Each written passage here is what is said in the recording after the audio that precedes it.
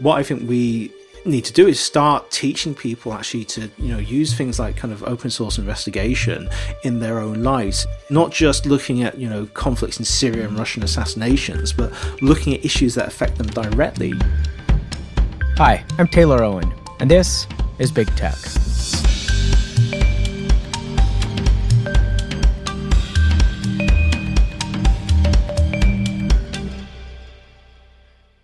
When most people have downtime at work, they might chat with a colleague or scroll through Twitter. But Eliot Higgins is not most people. Back in 2011, Eliot was stuck in a boring office job. And while his coworkers were on their coffee breaks, Eliot was watching live streams from the Arab Spring.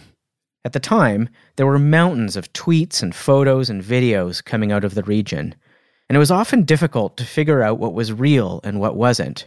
Governments and rebel forces would often make claims that directly contradicted each other. Eliot found himself on The Guardian's website, getting into debates with people over the legitimacy of these claims. And he realized that you don't actually need to be on the ground to determine whether something is true or not. You just need an internet connection. Eliot would sift through YouTube videos looking for landmarks, like the name of a shop, and then find the exact location of that shop using Google Earth. From thousands of miles away, he was able to piece things together in a way that journalists on the ground couldn't.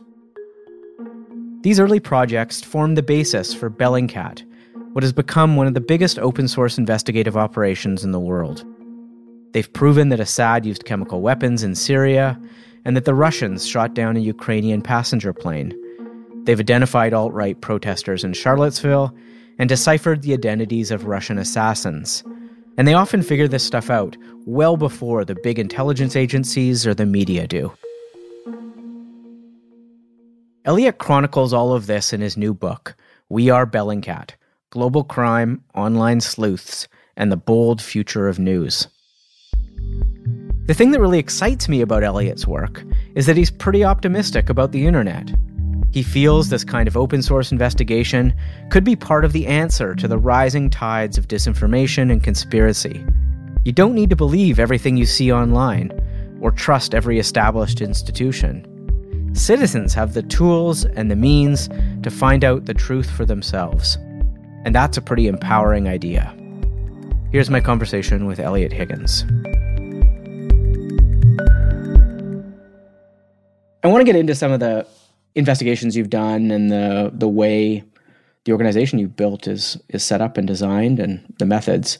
But I did want to start sort of at an earlier moment when you were transitioning from a 9-to-5 job into this kind of more full-time job as an investigator and a journalist.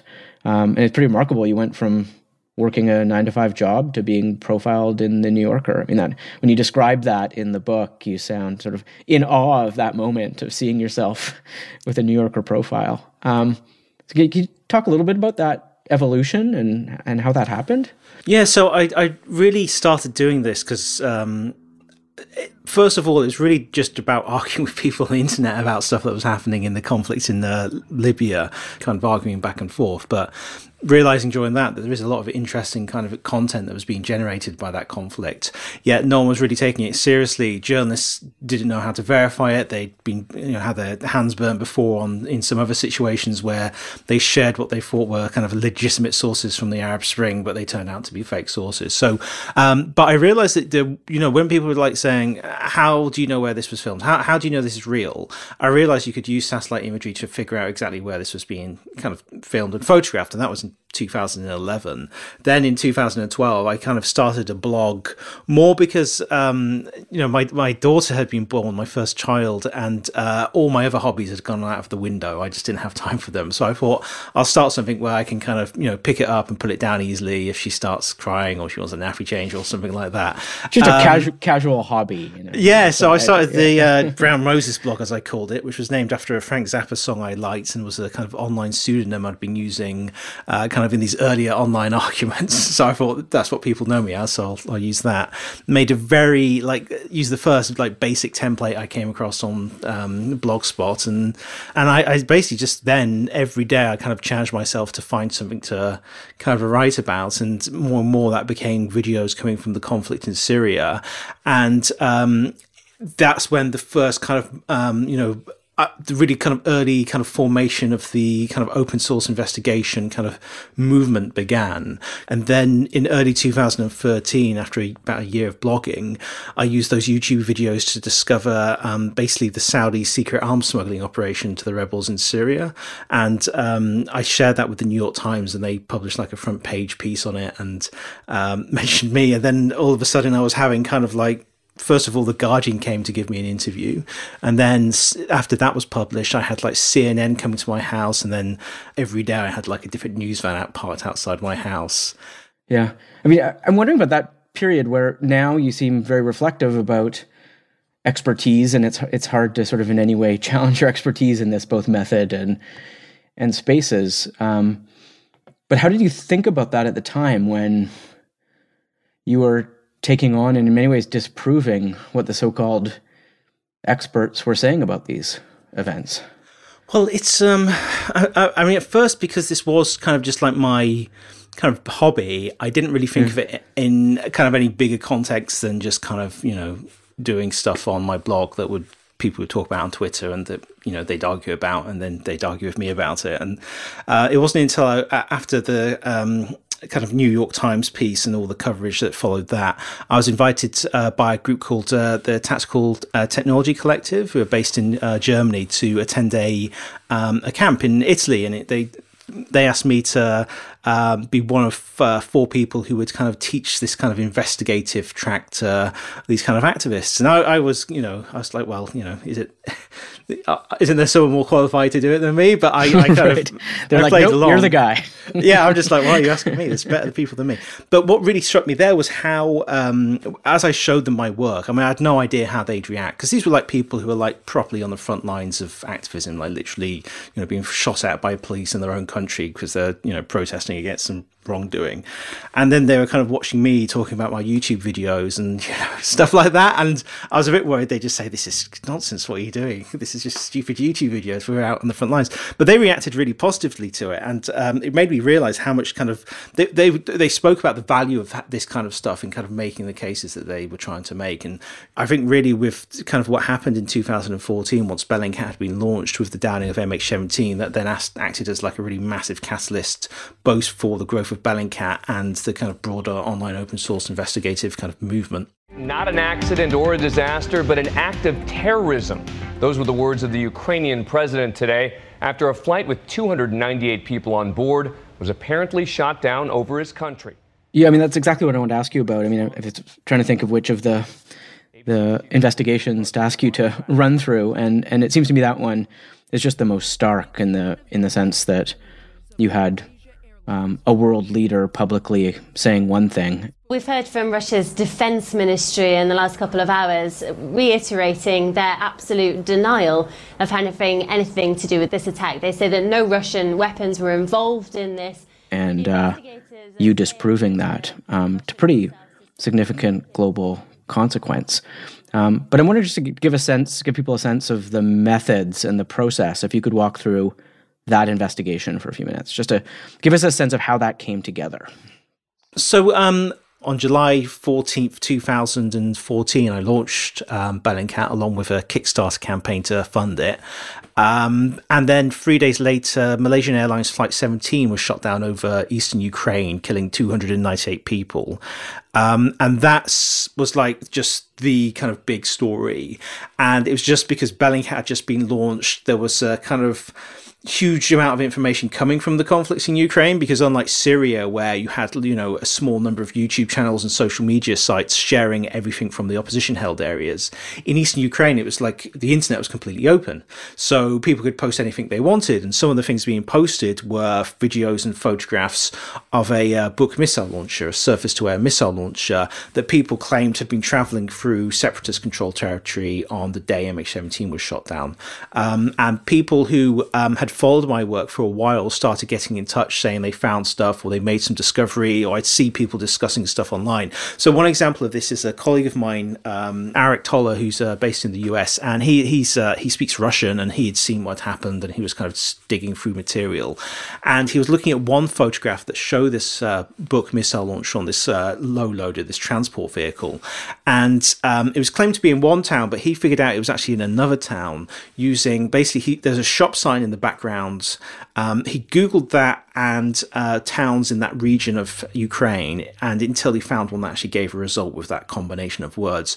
That was a wiki someone had set up that listed all the streets in Ukraine along with the shops that were on there. So it had the name of the shop we were looking for and the street it was on. It didn't have the full address, but we could Google that again, and Arik put it into Google, and that gave more results. And this time that included a court document where there'd been a fight at the shop, which gave the full address of the shop, and videos posted online by a Ukrainian guy whose hobby was to drive around the streets of eastern Ukraine with his dashboard camera on, film it and put it online with a list of streets he'd driven down. So that popped up in the search results. We could watch that and then see that he actually drove past the location where this photograph was taken, the same shop. And because we then had the exact location of the camera, we could also use the shadows that were visible to calculate an approximate time of day. And later on, we would discover, as we kind of formed as a team and started digging through social media posts, we started to discover kind of posts made by people on the day as they saw the missile launcher driving through that same location. And that was kind of, the first few days of what we were doing in what ended up being a multi-year investigation, but we were able to establish the route of the missile launcher, where Russia was busy trying to pump out as much kind of propaganda as possible about what happened. Yeah, I mean, I was thinking back on that time period and following that event, and my recollection of it is that it was almost binary. Like for some period of time, there was complete denial, and then everybody accepted that it was them. Is that how it actually played out? Like once you discovered this, there was just universal acceptance of it, or was there sort of an evolution? I mean, universal acceptance. I mean, I don't think you ever really have anything like universal acceptance on the internet. Everybody doesn't agree. So, I mean, what actually happened was quite quickly there kind of formed a kind of counterfactual community around what happened with MH17. Very focused on the conspiracy end of it, and they often were either very pro-Russian voices or people who were kind of didn't trust anything that they thought was advantageous to the West or the US. Therefore, it must be that Russia's actually the good guy and innocent in this situation. And they've kind of formed their own kind of online community. And you see that with pretty much anything that happens in the world, from kind of coronavirus to, QAnon. There's communities that form around kind of, in their old kind of alternative realities. But for the most part, what I think our work showed is that, first of all, that, Russia was lying from pretty much day one about what happened. They gave a press conference on July 21st, 2014, just a few days after MH17 was shot down. And they just lied time and time again in this press conference. And we basically exposed those lies systematically. And it's one thing to say, oh, well, Russia's lying about something, but when you can kind of do like a PowerPoint presentation on it, kind of breaking it down step by step using publicly available information, that is powerful. And I think that kind of really helps with our reputation, but also show that, open source investigation is something you can produce usable and checkable results with. Yeah, and kind of fascinating that you could do so iteratively and publicly in a way that was reactive to the Russian government's propaganda on this in a way that official institutions couldn't, because they had a formal process of investigation. And so, I mean, that must have driven the Russian government crazy. And I'm sure you had Putin's attention through all of that. And I'm wondering were you concerned about that? And was that frightening, knowing that you were under the microscope of the Russian government? It was always like an escalation. It started early 2015 when the kind of pro-Russian media, this kind of Sputnik News and Russia Today, started doing more and more coverage that was critical of myself and Bellingcat. Yeah. And citing quite, like, I remember they cited a report that was called Anti-Bellingcat from some Russian bloggers, as they described it. But it turned out these bloggers were actually working for like a Putin-founded think tank. And of course, they didn't mention that in their coverage of it. And as well, the stuff that was actually in this report was just inaccurate and just complete garbage. It was like really badly written, and they were citing it. And I think they couldn't understand what Bellingcat was, because we, as far as they saw, I think we came from nowhere and we were suddenly kind of exposing all this kind of stuff Russia was doing. So they looked at all the other crazy bloggers who were kind of out there and were wondering why we were getting cited and all these other kind of bloggers weren't, because they didn't really understand what we were. But that escalated then to kind of like the Russian Foreign Ministry, denouncing us, saying that we were amateurs and we were using fakes. In that case, I actually wrote to the Russian Foreign Ministry and asked them if they could provide the evidence we were using fake material, and they actually sent us as a reply 8 pages of plagiarized blog posts that they'd stolen off the internet, and we figured out they'd basically just copied and pasted just lines from this blog post, and they were the Foreign Ministry using some live journal to counter us. But then, we were targeted in the same hacking campaign that targeted kind of the Podesta emails that resulted in, drama around the 2016 election campaign. We were, had more disinformation about us. I was targeted by like a big kind of troll factory campaign trying to attack me. It's like in one day there was like 50 articles about me appeared online. And it's just been continual. And we, of course, now we've done stuff, looking at Russian assassins, where I get visits from the police every so often just to kind of check in and make sure that I've not been assassinated yet. Give me advice about probably want to make sure your doors are locked and stuff like that. This disconnect between the process and what the official intelligence agencies know and their process versus what you are able to discover and do just seems to get increasingly stark. I mean, I was just listening to a podcast interview between the director of science and technology for the CIA, and she was saying that they are confident that they are state of the art when it comes to the use of online investigation tools. How do you respond to that, her comment there, and how do you view these much more official intelligence gathering operations? I think so. Often there's such a focus on tools, but really I think what makes Bellingcat so effective is the kind of community that's around us rather than the tools that we use. I mean, sure, we need the tools to do, we need to Google search and Google Earth and stuff like that, but the fact that we can kind of ask a question to, all our followers on Twitter allows us often to find answers that we kind of, wouldn't be able to find ourselves. I mean, for example, when we were looking into, we looked into the attempted assassination of Alexei Navalny in Russia, discovered that there was an FSB team who'd been following him 40 times, including the time he was poisoned. So we looked into this FSB team. We were able to get their travel records because Russia is an amazingly leaky bureaucracy where you can buy anything, basically. So we got their travel records, their phone records, and we discovered that they were following not just Navalny, but other people too. So we actually put out to our kind of followers on Twitter basically a list of their travels of these FSB team members, and asked if any of them could see that they had synced up with any other kind of mysterious deaths. And because we kind of crowdsourced that effort, that actually led us to 3 assassinations we wouldn't have been able to find otherwise, because they were kind of very low profile, kind of local kind of issues. And that's just amplifying something to a large audience. Now, if you're an intelligence service, obviously that's a lot more difficult to do. Yeah, so, absolutely. Yeah, so it's really now what we're doing with Bellingcat is kind of developing kind of more ways to volunteers to kind of get involved with the investigation. So we're building like a volunteer section, showing kind of more and more ways for people to learn how to do this themselves, and building a bigger and bigger community.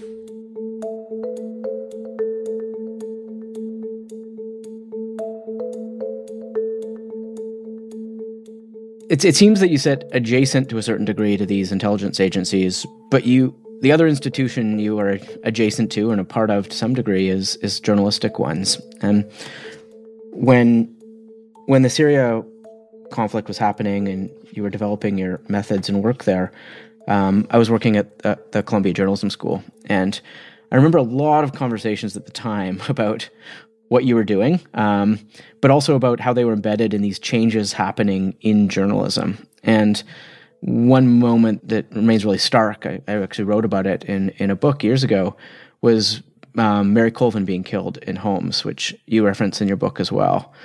It seems to me the journalism discussion at the time was about witnessing, was about there being all these cell phones all of a sudden able to bear witness and kind of juxtaposing that against what Mary Colvin and physical journalists were doing there, and their role in bearing witness. But in reading your work, it seems to me you're going a step further and saying this isn't just using these YouTube videos or these live streams or whatever it might be to bear witness and to see what happened, but to actually understand what happened.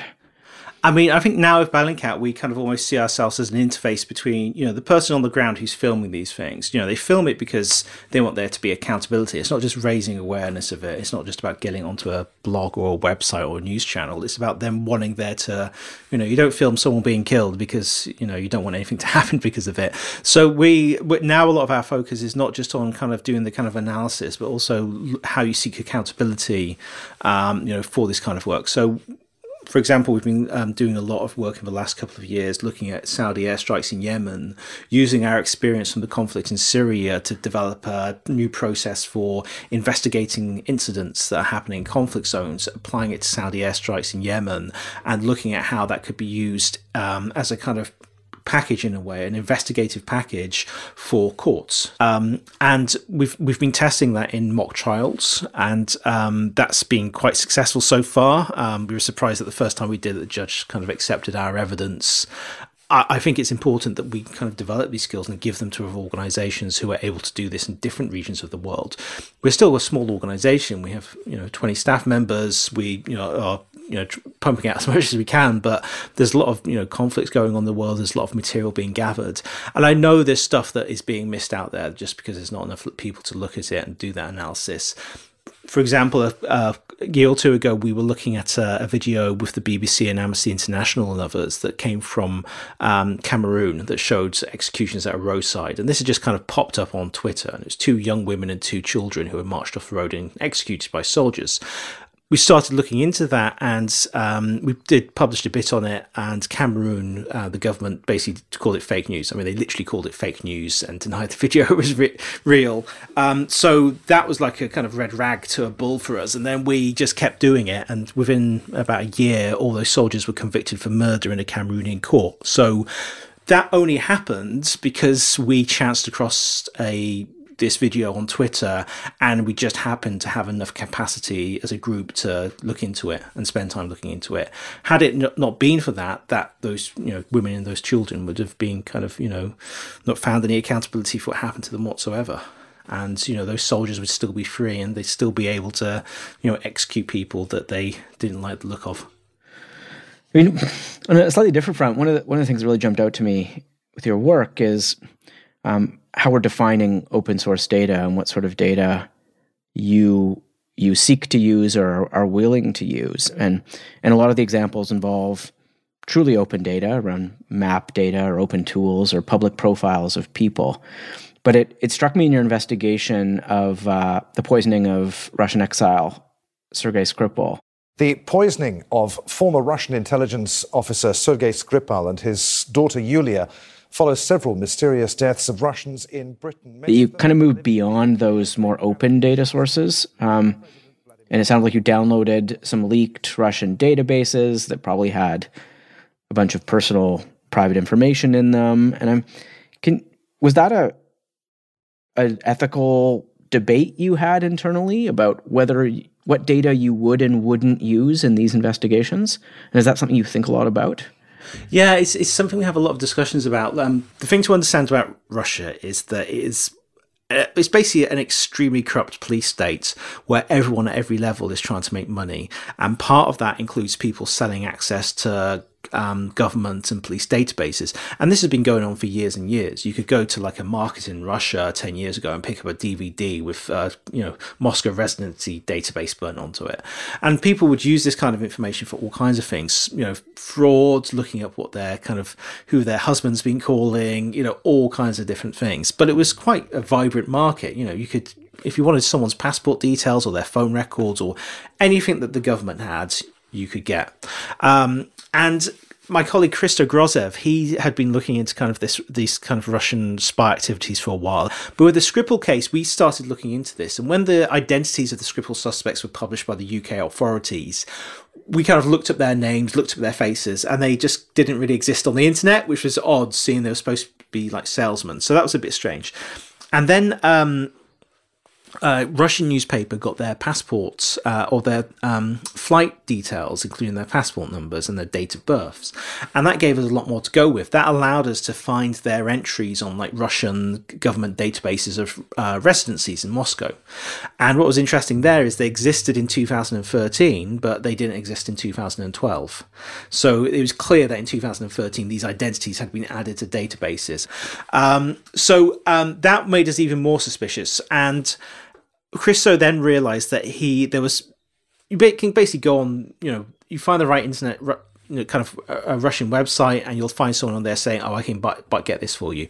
So Christo got their two guys like passport registration forms, and that turned out that they were actually had very odd markings on those forms. It had the phone number of the Russian Ministry of Defense, a stamp that seemed to indicate it was Secret Service related. It was like all like really dodgy stuff on there.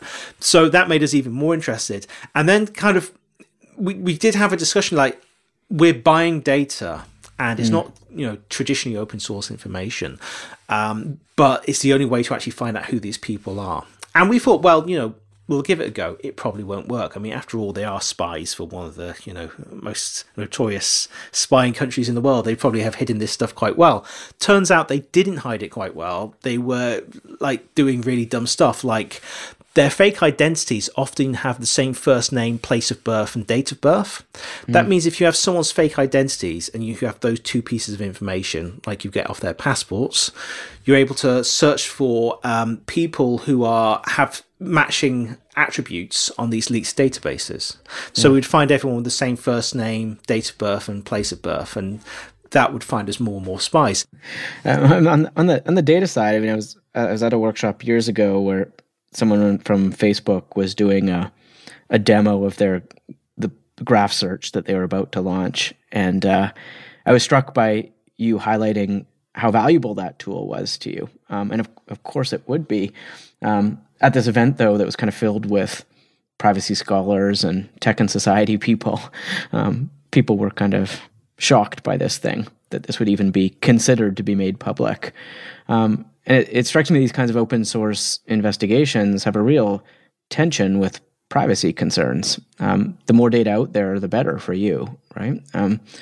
How do you square those two values, I guess? It's one of the paradoxes of our work. We want every bit of data we can get our hands on, but at the same time, we want people to be very kind of protective and safe of their data. If the bad guys can be clumsy and everyone else can be safe, that would be the ideal scenario. But unfortunately, we don't live in a perfect world. But I mean, Graph Search was an incredible tool for research, and I can understand why they got rid of it after the Cambridge Analytica stuff, because there's plenty of other things you can do with it as well. But I mean, there are just a recent tool that was very useful in our research were sites that started appearing in Russia that basically they downloaded all the images from VKontakte, which is like Russia's answer to Facebook. Loads of Russians use it. They'd been downloading all the photographs from it and then using facial recognition on that. So you could basically reverse search any Russian and have a really high chance of finding their photograph on this kind of search engine and then finding their social media profile. It was fantastic, and it is fantastic. There's still some other services that do it, but it was also being abused by people to basically track down women who'd been appearing in adult films and then harass them by finding their social media profiles. But we were using it to find like Russian spies and soldiers and people fighting in Ukraine when they shouldn't be, and all kinds of stuff like that. But it's like any tool, there's potential for abuse. And it is difficult because we don't want innocent people to be affected by this, but at the same time these tools can be very useful for revealing all sorts of like really serious stuff that's happening in the world. We've uncovered kind of war crimes and assassinations using these tools, so there is value there. Yeah. Over the course of the time you're doing this work, the other thing that's really emerged quite clearly is how these spaces can be used for false information and dis and misinformation. And I'm wondering how you see the sort of your search for facts in this ecosystem and promoting facts versus bumping up against just this flood of false and misinformation. And do you think one can counter the other, or I mean, for me, it comes down to how society has really changed in a very radical way, really, thanks to the wonders of the internet. If you were someone, who had lost faith in traditional sources of authority for whatever reason, pre-internet, there weren't many places you could go because, you would know people in your social circle. And unless you put in a huge amount of effort to find, whoever also believed the earth was flat or whoever it may be, you'd have difficulty doing that. Now, though, you can just Google it and you've immediately got access to an entire community that will reinforce whatever beliefs that you have.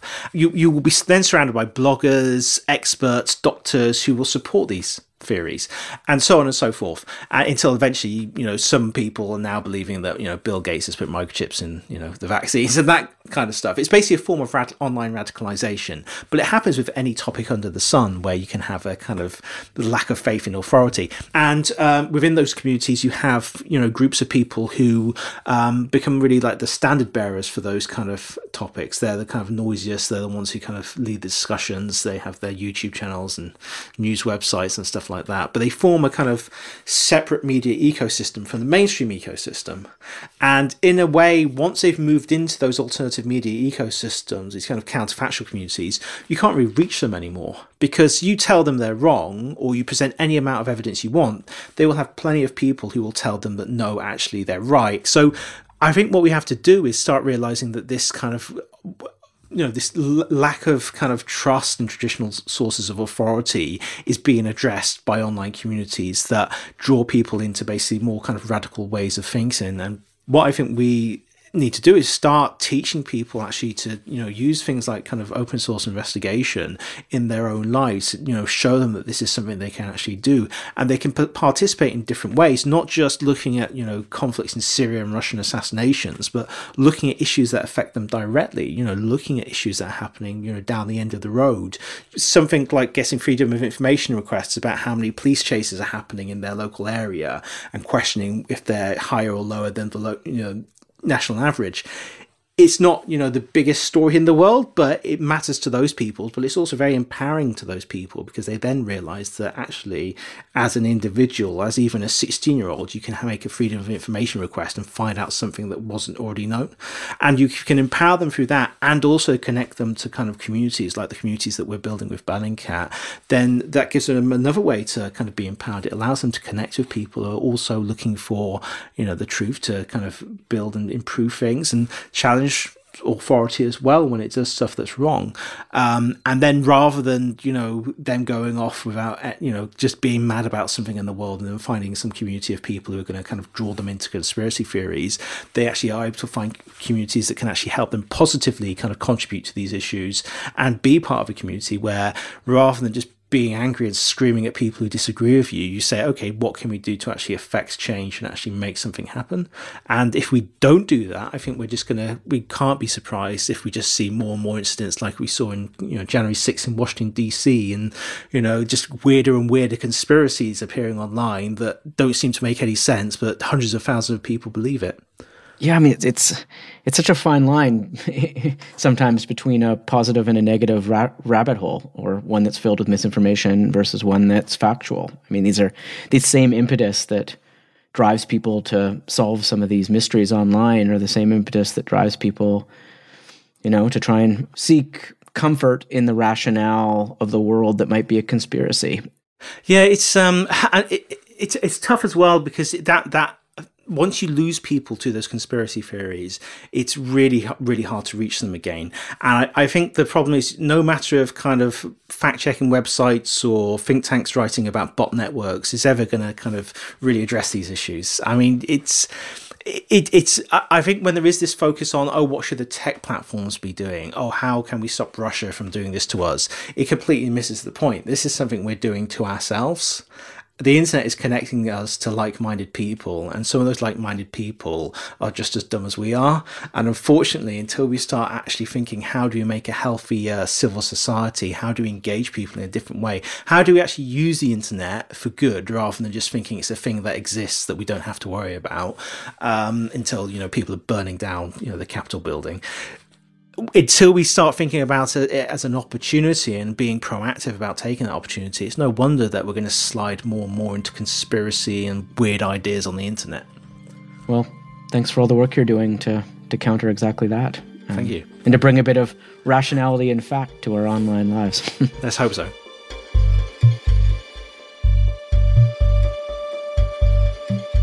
That was my conversation with Eliot Higgins. As always, you can reach me at taylor@bigtechpodcast.com, and please subscribe to Big Tech wherever you listen to your podcasts. Big Tech is presented by the Center for International Governance Innovation and produced by Antica Productions. Please consider subscribing on Apple Podcasts, Spotify, or wherever you get your podcasts. We release new episodes on Thursdays every other week.